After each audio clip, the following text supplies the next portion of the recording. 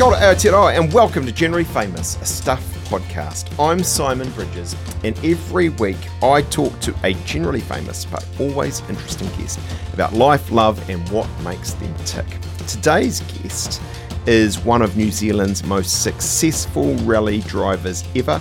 Internationally, he's won a World Rally Championship and has many podiums and stage victories under his belt.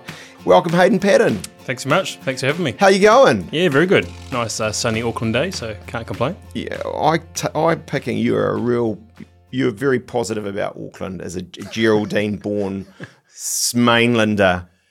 Well, let's just put it, it's better than some of the other cities I've lived in around the world anyway. Yeah, so. And actually you've lived in quite a few. Some was Italy, Sardinia, if I made that up. Yeah, I lived in Frankfurt probably for the longest, for 5 years, so of all places in Germany there. And then, Sardinia there for a couple of years. Does Frankfurt have Frankfurters? Yes, but I didn't try them. So, what, are you a fruitopian or something? No. We weren't there too often, so but it was good for the travel with the central airport. Yeah. Yeah, no, it's. I imagine you've done a lot of travel, and we'll talk a little bit about that. I wanted to start with sort of growing up, and I know you're born and raised in Geraldine. Any psychological harm from that, or you come out okay? I think that's what actually helped me coming out of a small country town. Yep. So, grew up on a farm. My father was a rally driver before I was born, yes. So I was brought up in that environment. But I've always said.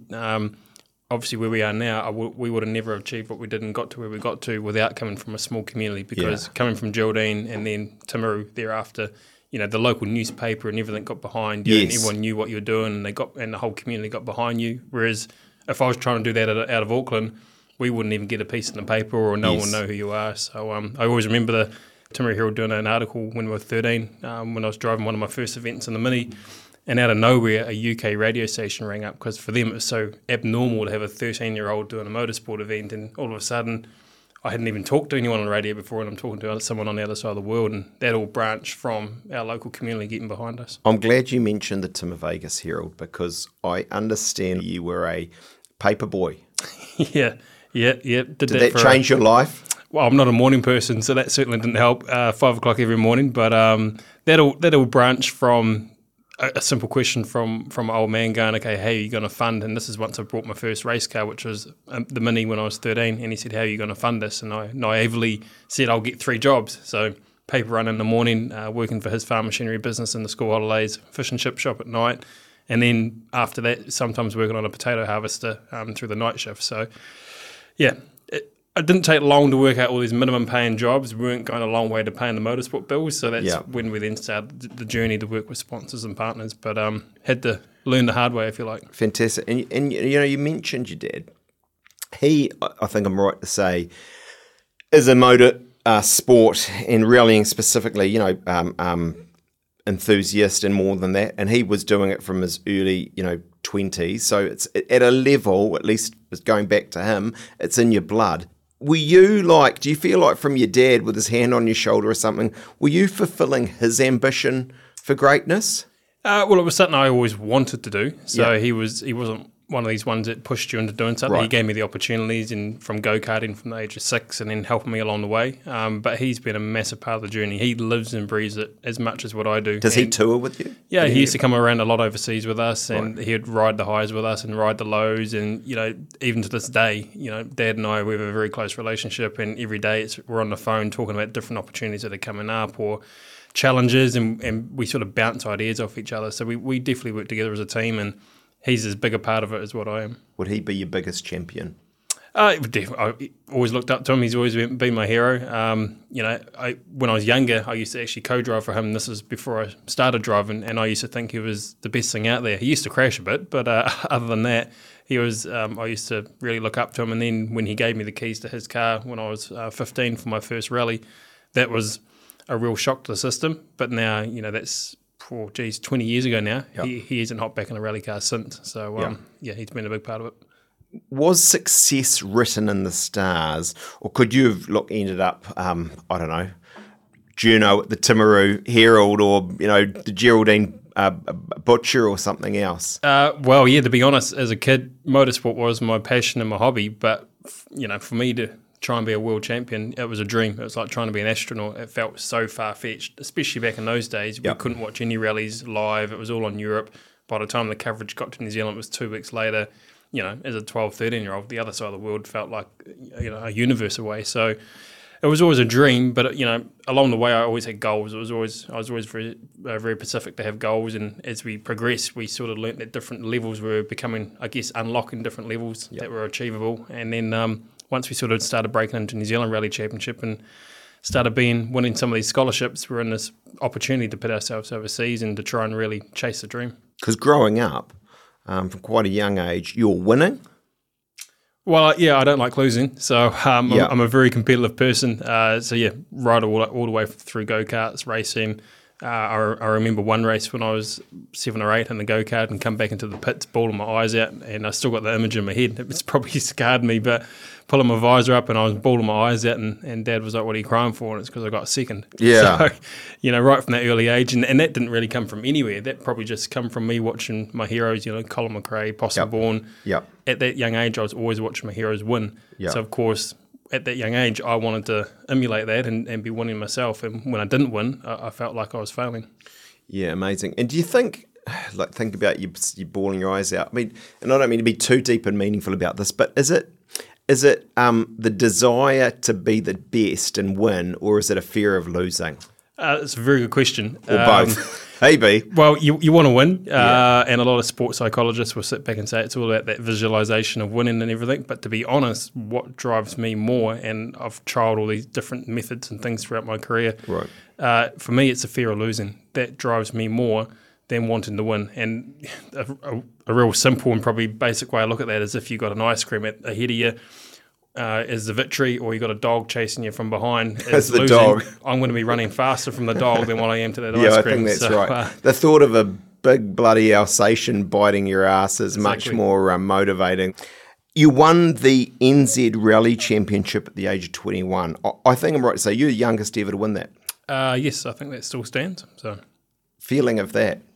To be honest, age and records such as that mean nothing to me, because as things evolve and technology evolves and opportunities evolve, you know, you just, and it's the same in all sports, you see people getting younger and younger, and so it becomes irrelevant because you're not really comparing apples with apples. So, you know, when we won it at 21 compared to even 10 years prior to that, we were probably at an advantage. So for me, it's about how many championships we can win, and I've always said I want to try and win 10 New Zealand titles here in New Zealand, and of course we want to win more titles and things around the world. But for me, it's about targets of how much I can achieve rather than when I achieve it. And on that basis, am I right to say, well, you're halfway there? Well, yes. Well, we're actually at 6 titles now, so we're going for number 7 this year. Right. But the New Zealand Championship is something that I see us doing for a long time. Like, we've got the best roads in the world here, so as long as I can still drive, I'll keep driving. And, you know, while I'm in sort of the prime of my driving career, we want to be focusing on Europe and what we can do over there. Yep. No, sure.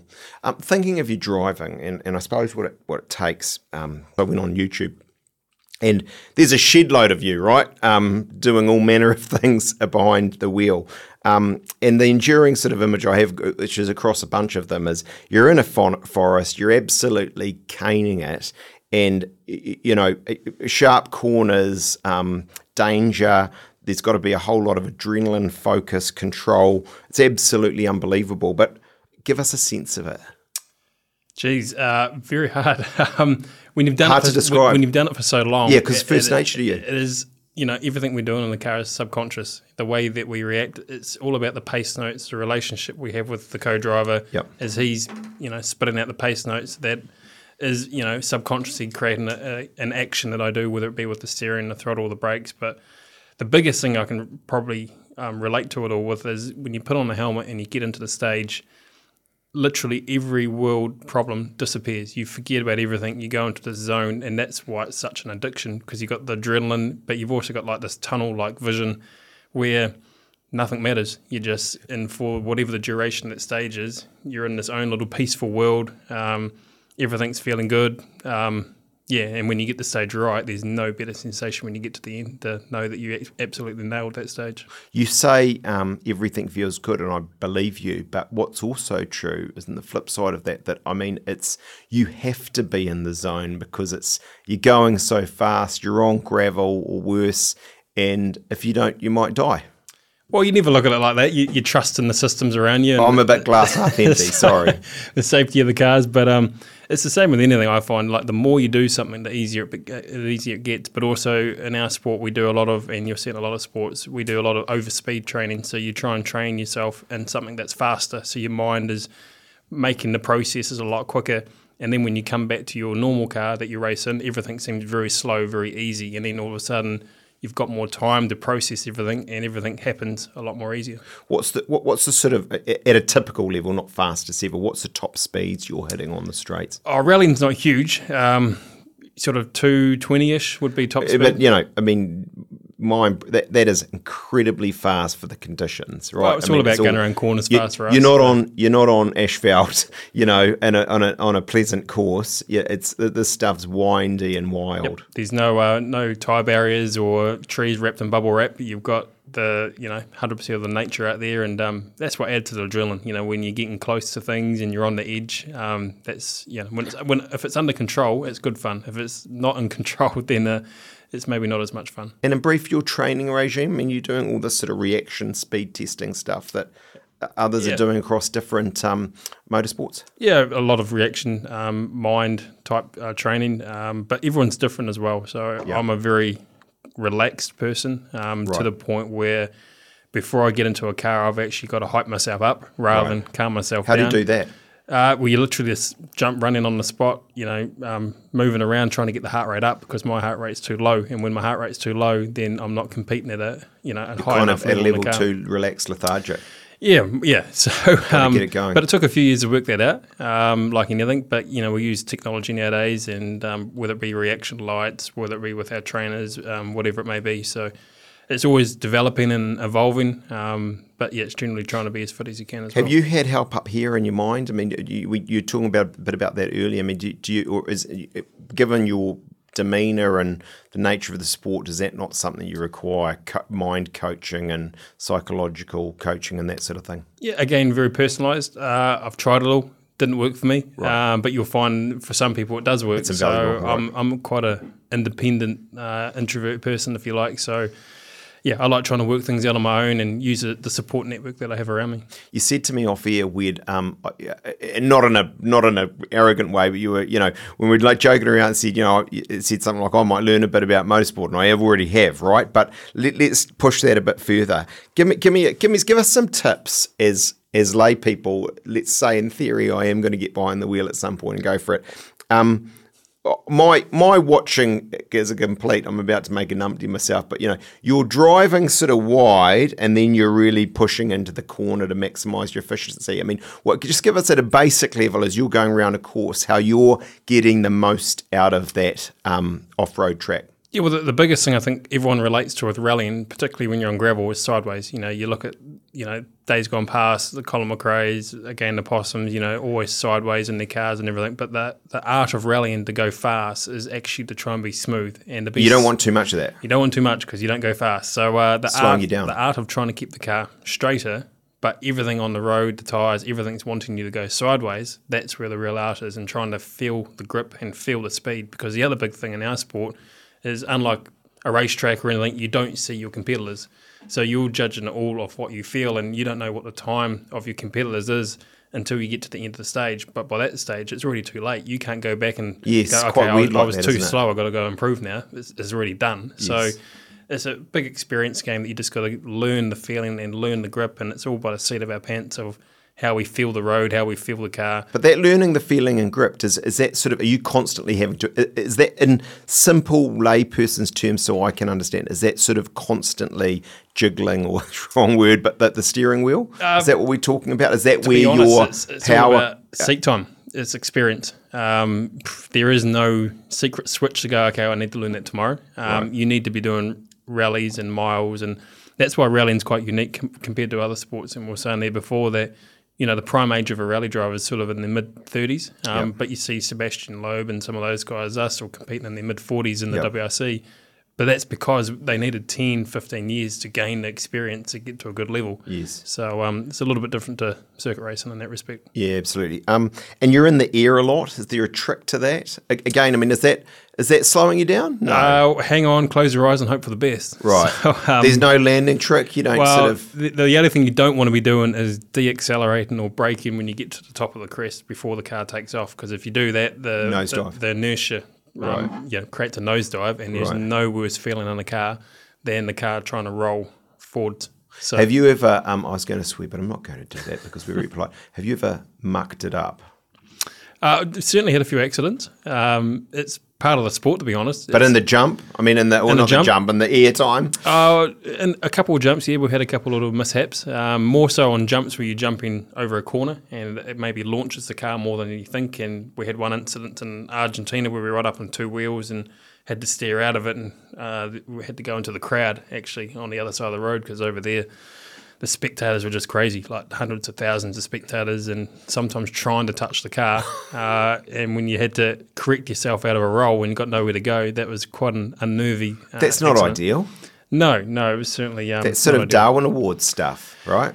Yeah, well, and then particularly what was really strange about this accident, luckily no one was seriously injured or anything, but normally in rallying, especially around the world, if you roll, the spectators are there in like 2 minutes or 2 seconds, and they'll roll you back on your wheels, and as long as your four wheels are still on the car, it doesn't matter how damaged it is, you reverse up and you go again. Yeah. This particular instance, we actually stayed on our wheels and landed, but then the fans come in, and we're in this arena of I think about 150,000 people, and the Argentinian fans come in and actually roll our car up on the side, and we're thinking this is very unusual to have the car rolled back up, and that was because there was two people stuck under the car. So I take it that wasn't the time you won in Argentina? No, it was actually the year before. So, we went from a low that year to the following year obviously winning, but actually when we went back in 2016, two of the people who got injured during that accident come up to us at the service park prior to the rally and asked to see me, so I was a bit nervous thinking, okay, what are they going to say? And anyway, come over and they pull up their shirt and they show me all their scars and get me to sign them all, and they were just so pumped that they got hit by a World Rally car, and they were so, I wouldn't say proud, but enthusiastic about it all, and that just goes to show what the Argentinian fans are like. Unbelievable. I don't know where to go with that. But let's move on to another. There's a lot of water, right? So what I mean, not raining, but like you're going through, various fords and all this kind of carry on. Again, is there a trick to that? No, it depends on the depth of the water. To be honest, water splashes are one of my things I least like in rallying. Right. It looks great for photos, looks great for video, but there's so much risk involved that if you hit the water in slightly the wrong way or it's got slightly deeper, we'll often find a rally spectators will dam the river crossing, so they're deeper than when we saw them 1 or 2 days before. So trying to judge it, and then if that water comes into the engine, it can end your rally on the spot. So there's so much risk involved for, apart from a good photo, no reward. So I'm asking an ignorant question, but do you speed up or slow down for the water? It depends on the depth. If it's quite deep, you slow down. If it's like under, say, knee height, you'll speed up and try and skim across like a little stone. Are you getting better all the time, or do you worry sometimes that you're on a plateau, which is a high plateau, but a plateau nonetheless? Yeah, I'd never accept a plateau. If it got to that stage, I'd probably stop driving. Whenever I do stop driving at a high level, I want to do it when I'm on a high. So I feel like I'm still improving. I'm still always trying to improve. The biggest thing now, though, is the WRC's got so hard. There's 6 seats in the world of rallying at the top level. When we sort of got shown the back door there through some shall we say, some dirty politics come into 2018, that really lit the fire to come back to New Zealand and go, okay, no, I'm not done, but I want to do this, do it our own way, do it the Kiwi way. So from there on in, it was about a 10-year plan, which we're obviously pretty in the early stages of, but a 10-year plan of trying to win a world championship with our own New Zealand team. So a bit like a Team New Zealand in yachting, we want to do the same in motorsport. So that's what I'm pretty driven towards doing now, winning, but I'm not trying to, from a career perspective, get myself back into a WRC seat now.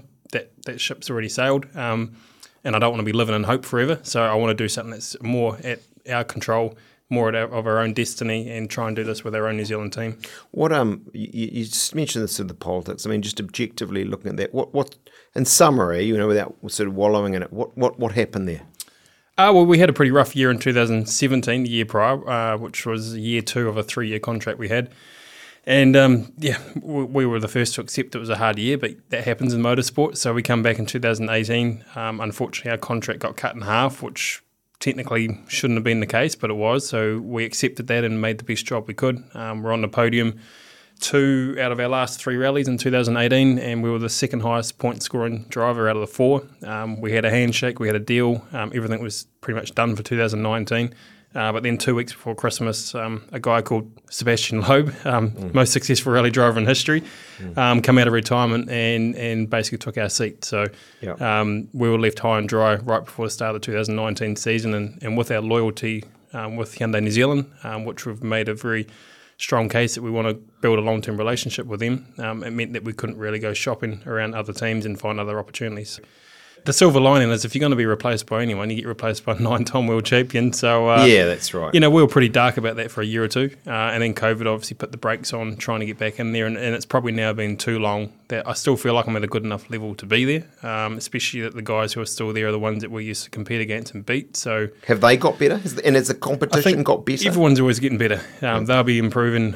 We've been improving. What's that? And what does that look like, that improvement? What are they doing? It's just the ever constant development of technology, the pace notes, the reconnaissance, memorising stages now because you're doing the stages more often. The cars are getting better. It's just an accumulation of everything. When you talk about 6 seats, by the way, what do you mean by that? Well, there's 3 teams that effectively have 2 paid drivers. So Toyota, Hyundai and Ford. So 6 seats is all there really is in terms of professional driving. The rest of the other opportunities, you have to take the budget and take the money yourself, which you're talking multi-millions and millions of dollars. So the opportunities, and when we broke into the WRC 10 years ago, there were probably 12 opportunities. So gotcha. The WRC has a few commercial problems at the moment that they're trying to solve. Right. These seasons that you do, what's the year they run? So WRC is January through to November, and then our seasons are a little bit different. We're probably normally February, March until December. And when you say our seasons, that's whatever it's called, WR2 or something? Yeah, well, we're looking at what we do this year. We're weighing up between European Championship and WRC2, but also New Zealand Championship, plus doing a whole lot of demonstration events. What's the prize money like? No prize money. Right. That's the biggest thing. So it's the sponsorship and the glory.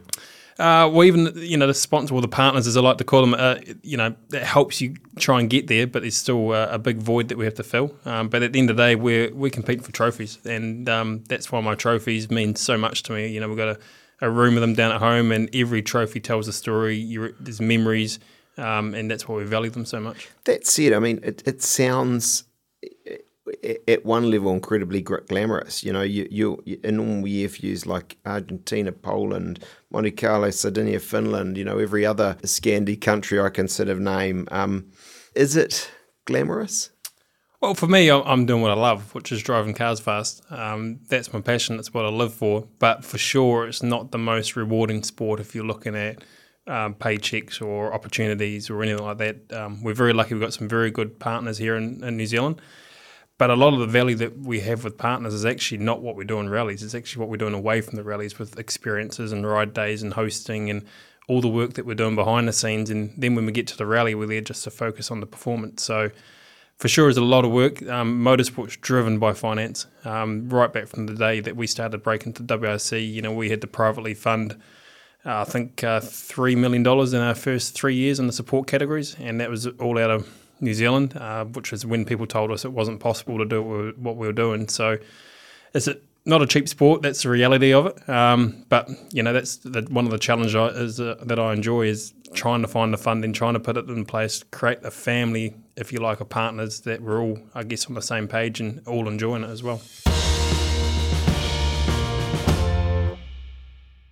Prepare for an unfiltered journey through the harsh realities of infertility. My name's Nadine Higgins. I'm a broadcaster, a journalist, and I've been trying to make a baby with my husband. That's me. I'm Dan, and we reckon infertility is lonely enough without making it a dirty little secret.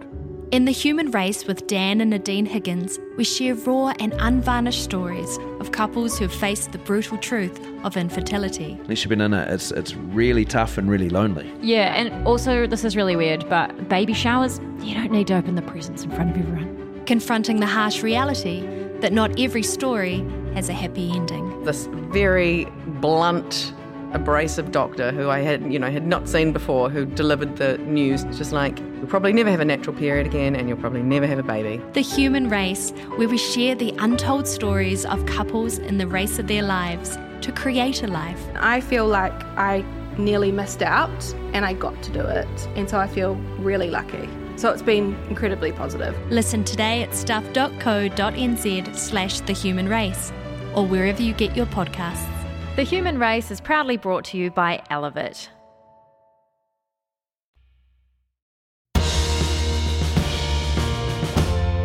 How's the car changed even in the time you've been at this?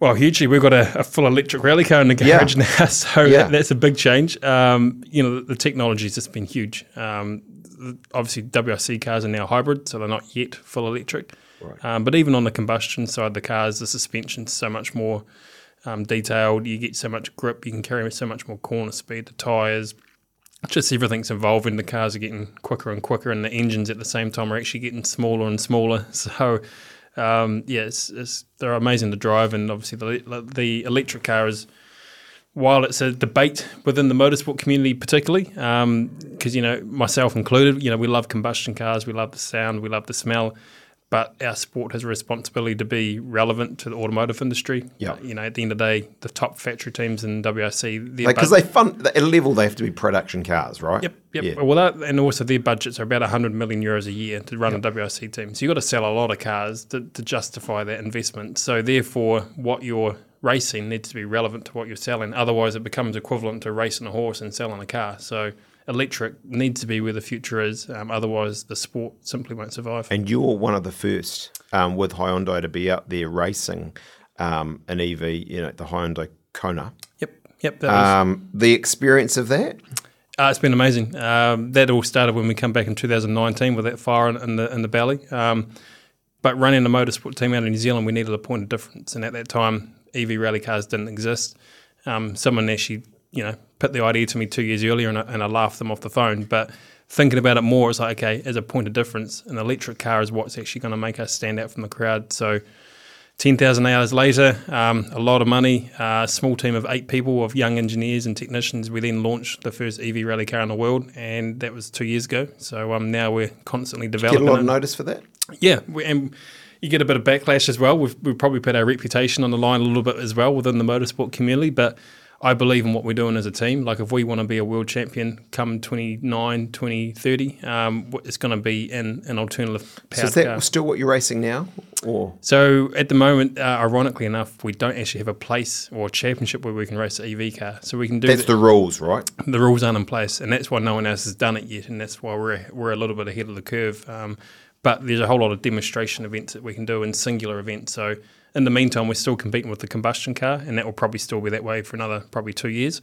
But come 25, 26, I see us primarily competing mainly in just EV. What's your message to sort of world rallying around the EV stuff? I mean, should they be getting there faster? Well, we're in discussions with FIA and WRC and what we can do to be involved. But for sure, the sport has to involve, and that might not just be electric. It might be hydrogen. It might be a bigger hybrid system. But the sport needs to be more attractive to the manufacturers, and at the moment it's not. And while there's no manufacturers, therefore there's no seats, there's no opportunities, it dwindles all the way down the grassroots. So they need to make change and quick, but it's easier said than done. And I think we sort of touched on this, but give me the honest kind of level with me truth here. How does the EV compare with an ICE, with an internal combustion? From a driving perspective, best car I've driven. From inside the car, I can carry more corner speed than what we could even in a World Rally car because the centre of gravity is so low. It's actually louder for me on the inside because we've got 2 straight cut gearboxes, so a lot of noise. I've still got 2 gears on the pedals. For me, it's phenomenal. I love it. I can agree from the outside, it doesn't have the sound sensation that we're used to, and that's something that we're trying to improve. Well, it's not much good with those crazy Argentinians if they're out on the thing. They don't want to hear it coming, mate. No, exactly. And rallying, you do need to hear it coming from, you say, a spectator safety perspective. Yeah. But from a driver's perspective, it ticks all the boxes. It's faster than what we've been before, and we're only just scratching the surface at the moment with development. From a spectator entertainment point of view, it needs some more work. The future is electric. Well, it's hard to say if it's just electric. I think hydrogen's going to have a part to play as well. Right. And I'm not pro or con either way. I just want to see the sport develop. For us, at the moment, the future is electric because that's what's obtainable.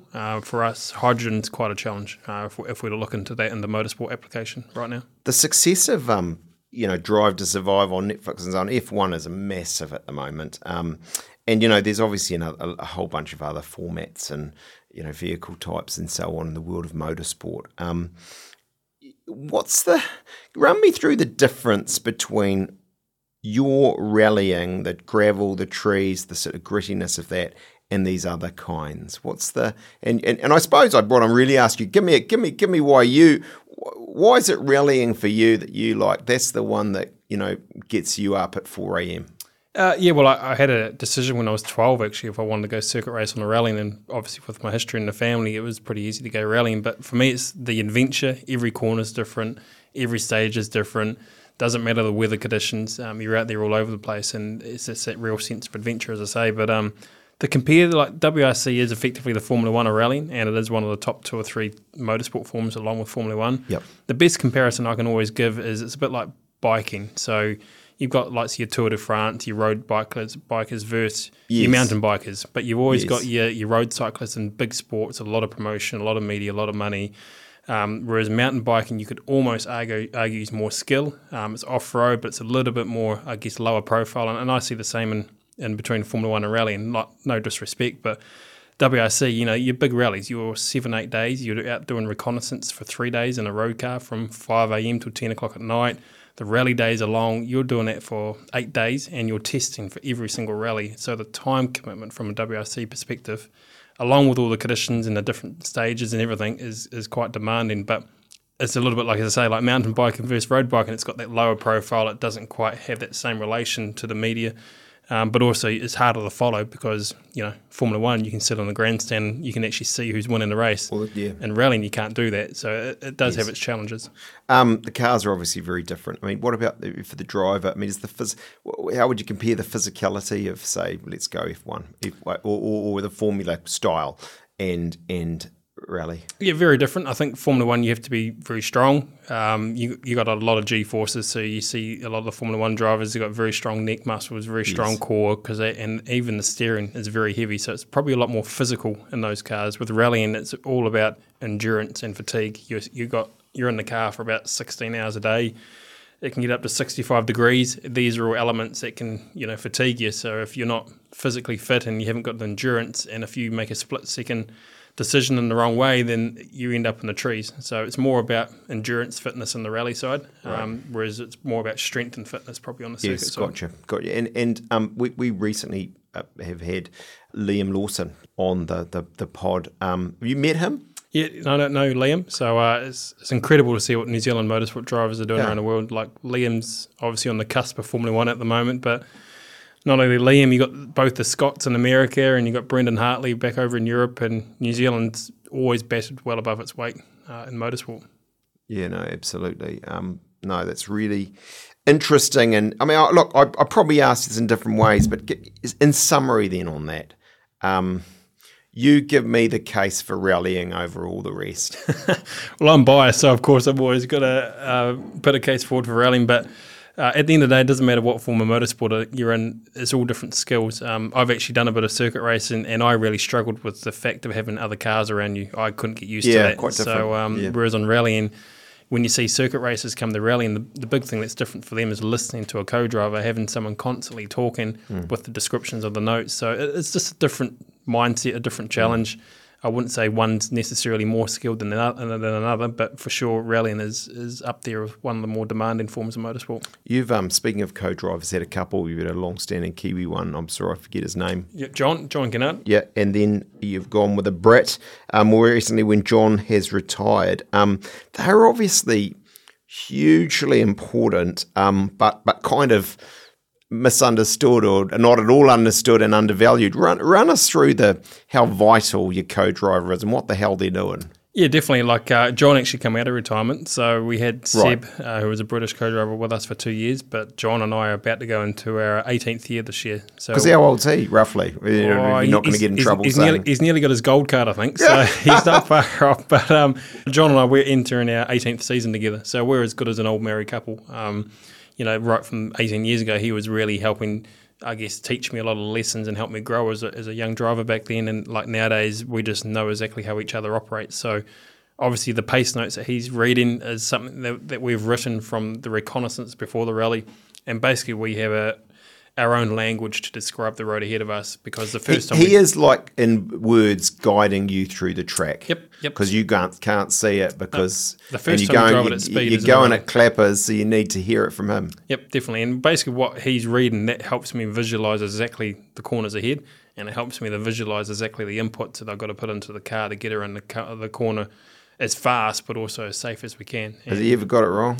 No. Told you to go left when you should go right? No, he is the best co-driver in the world, in my opinion. So, and it's quite a thankless job, and no room for error, in the respect that as a driver we can often maybe run wide or bounce off a bank. If the co-driver calls the wrong note, you've got no coming back. So no room for error at all. What makes NZ special? What would you say about New Zealand rallying and its place in the bigger, bad world? It is predominantly a European sport. All the teams, all the drivers. There's only literally been 3 Southern Hemisphere drivers in the WRC before. But everyone comes to New Zealand for the roads. And that's what everyone will always talk about, is that we have the best rally roads in the world here. And even though we're a long way away, the drivers are always prepared to come down here, because you just don't find us anywhere else in the world. So when everyone thinks New Zealand and the world of rallying, they just think roads. It's all about the roads here that we're lucky to have on our back doorstep.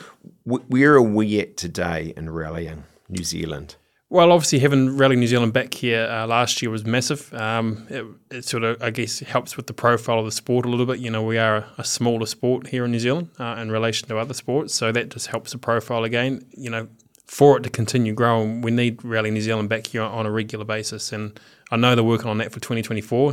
They're obviously trying to get some government support behind that, but we need to get back to the days of having it here all the time. You know, it was one of the only annual World Championship events that come to New Zealand, and we've still got this opportunity to keep it here. And, compared to a lot of other sporting events, it's actually not that expensive to host relative to what the country can get out of it in return. So we need that back here, and then that also helps the youth of rally, and it helps more people get interested. It helps road safety. There's a whole lot of follow-ons from it that can help New Zealand in a whole long term. You know, essentially, without Rally New Zealand, I would have never gotten rallying, because before my father, there was no one in the family. He went to Rally New Zealand in the mid-'80s, fell in love with the Group B cars, went home, goes, I want to do that, bought a car, and then the rest is history from there. So Rally New Zealand is what feeds other opportunities for the youth or for whoever. And what you're really saying to me, it seems, New Zealand Rally is a bit like a co-driver. It's a bit undervalued, and this is not like the co-driver, but it's a bit precarious, right? It doesn't seem to get the support it deserves. Hugely. Like, I think they're only talking $2 or $3 million to host the event, but they're talking over the course of the rally here last year, they had an accumulative audience of 71 million people around the world. But unlike any other sport, you're not looking at a stadium with all the shots. The shots are all of a helicopter flying around the Whangar Coast, around Puhoi. It's actually showcasing the country in the sporting environment, which you can't do in any other sport. So for me, it's a no-brainer, but again, I'm a bit biased on that one as well. Yeah, no. Look, I'm with you on that entirely. For your team, we can depersonalise it. You don't have to give me your number, but for an average team to be racing in World Rally, what are we sort of talking in cost? So WRC 2, which is achievable, you're probably in the vicinity of 2 to 3 mil Kiwi. So it's an expensive campaign. It ain't Formula 1, but it's still a lot of coin. Yep. Definitely, and WRC 1, it's not even achievable. As I say, they're 100 million euro teams, so that's not something that's achievable as a private team like us. The size of a team? Yeah, well, again, we're small. We've got a team of 10 permanent staff based down in Cromwell at Highlands Motorsport Park. So, but then when we go to rallies, we have a whole lot of friends and contractors that come along. So we're about 30 on a rally, but it's a massive team sport, from engineers, technicians, everyone that's involved. So I've just got the fun part at the front with the steering wheel in my hands. And obviously, and there's nothing in this for me, but because it's relevant, I mean, your sponsors are critical. You're talking Hyundai, WinMax, what have I got there on track racing? We've got, I think, 26 partners on board now. To be honest, it's my biggest job is working with partners. We're effectively a marketing company rather than a sporting company. No, and I liked it, but I could see that on your website, right? There's a drive to keep this machine going because it's a big machine to feed.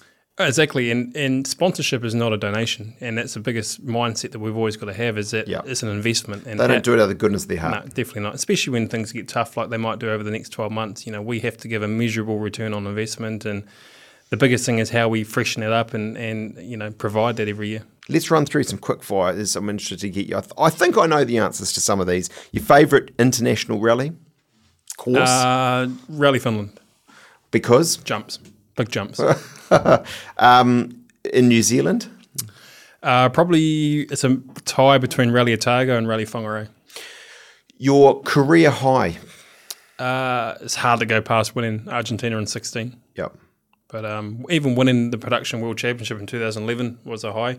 And then also building this EV rally car was something I'm pretty proud of. Fantastic. A career low? Monte Carlo 17. Probably don't need to go into that too much, but yeah, that was. Well, and I don't know. I don't say this to. There's no. I don't think shame in this, but just to be explicit. You crashed out. You lost control on black ice, and a spectator's killed, having been hit by the right rear of your car. I mean, briefly, how did you react at the time to that? Shock, disbelief. We're in slow motion. We're on black ice at the time, sliding down the road, and you can see there was a cliff face behind the person, or a cliff wall, sorry, and he was standing on the outside of the road, and you're sliding towards him knowing he's got nowhere to go. And, just the thump on the car, and then the car rolled, and you knew it wasn't good. So, it was difficult. It took a few months to bounce back from that, and it was hard because as a driver, we were employed at the time to drive. We were told to get back in the car 4 weeks later. We're on the other side of the world with no support network, no nothing. We're just told, get back in the seat in 3 weeks' time. You need to get back on the horse and drive again. So, it took a few months to try and really process that. So, how do you feel or reflect on it now? Does it still have any ongoing? Well, at the time, we tried reaching out to the family because obviously it doesn't matter who was in the wrong. It's not something you ever want to see.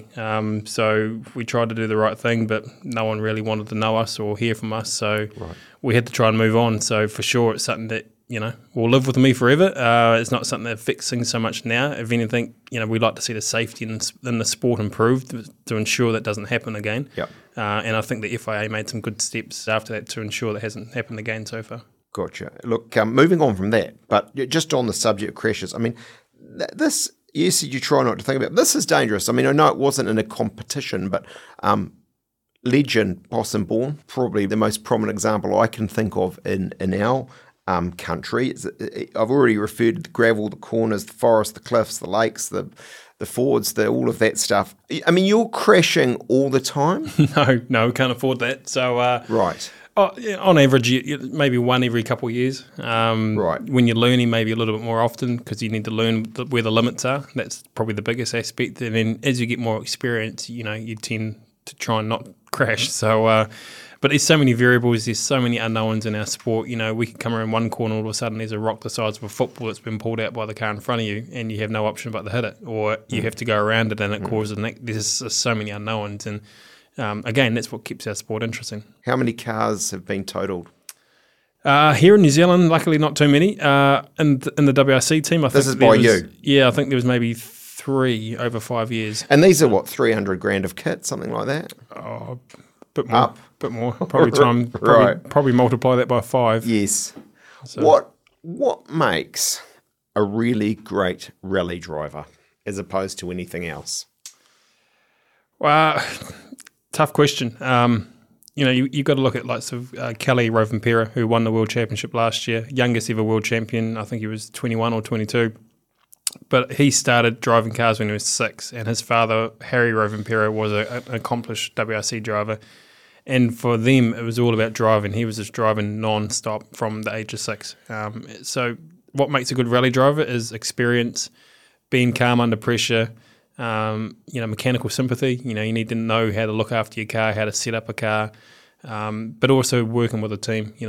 It's very easy in rallying or in any form of motorsport to think it's all about you because you're the one with the steering wheel, but you need to realise you can't do what you're doing without the engineers, without the mechanics, without the team management, and without everyone pulling in the same direction. You're never going to achieve the desired result. No. So you've got to be a team person as well. Yeah, you bet. That's a great answer. There's a saying on your helmet, or certainly there was. What's that? Don't dream it, achieve it. Don't just dream it, achieve it, sorry. And is that why is that there? Well, again, as a youngster, I always had that dream of trying to be a world champion and often getting told here in New Zealand that this wasn't possible. It hadn't been done before. There's no pathway. And for me, it was about there's no point just sitting around thinking about it. We just got to do it. And that's what was always a driving factor, that there's no brick wall that's high enough. You just have to find a way around it or through it or whatever it is, especially when that's all I know. I've got nothing to fall back on. So it's not like I go, okay, this is too hard, I'll go do something else now. I've got nothing else to do, so you have to find a way through. I don't know, could be Paddon Rally Sport Tours of the South Island. I'd pay for that. I know I've got a good driver.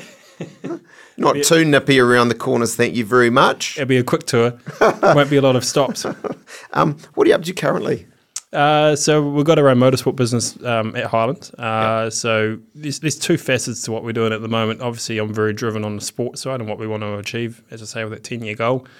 But I also know to do that, we're going to need a business model behind us to support that. Like, to be a world champion team, we're going to be talking multi-million-dollar budgets, and we can't rely fully on partners and sponsors for that. So right now we're building the business up, which is all around customer cars, helping customers out with their race cars, rally cars, but also a lot in the technology space. So, following on from the EV rally car, we're starting to do it now, do a lot of EV conversions. We've got a lot of IP and technology in our car that we look to try and put to market and basically try and grow the business model, and every dollar from that business is going straight into the sporting program, and we want the business to grow to be able to support our sporting aspirations. It sounds like a lot of work. Your team must, I'm stating the obvious probably, but they must really believe in you.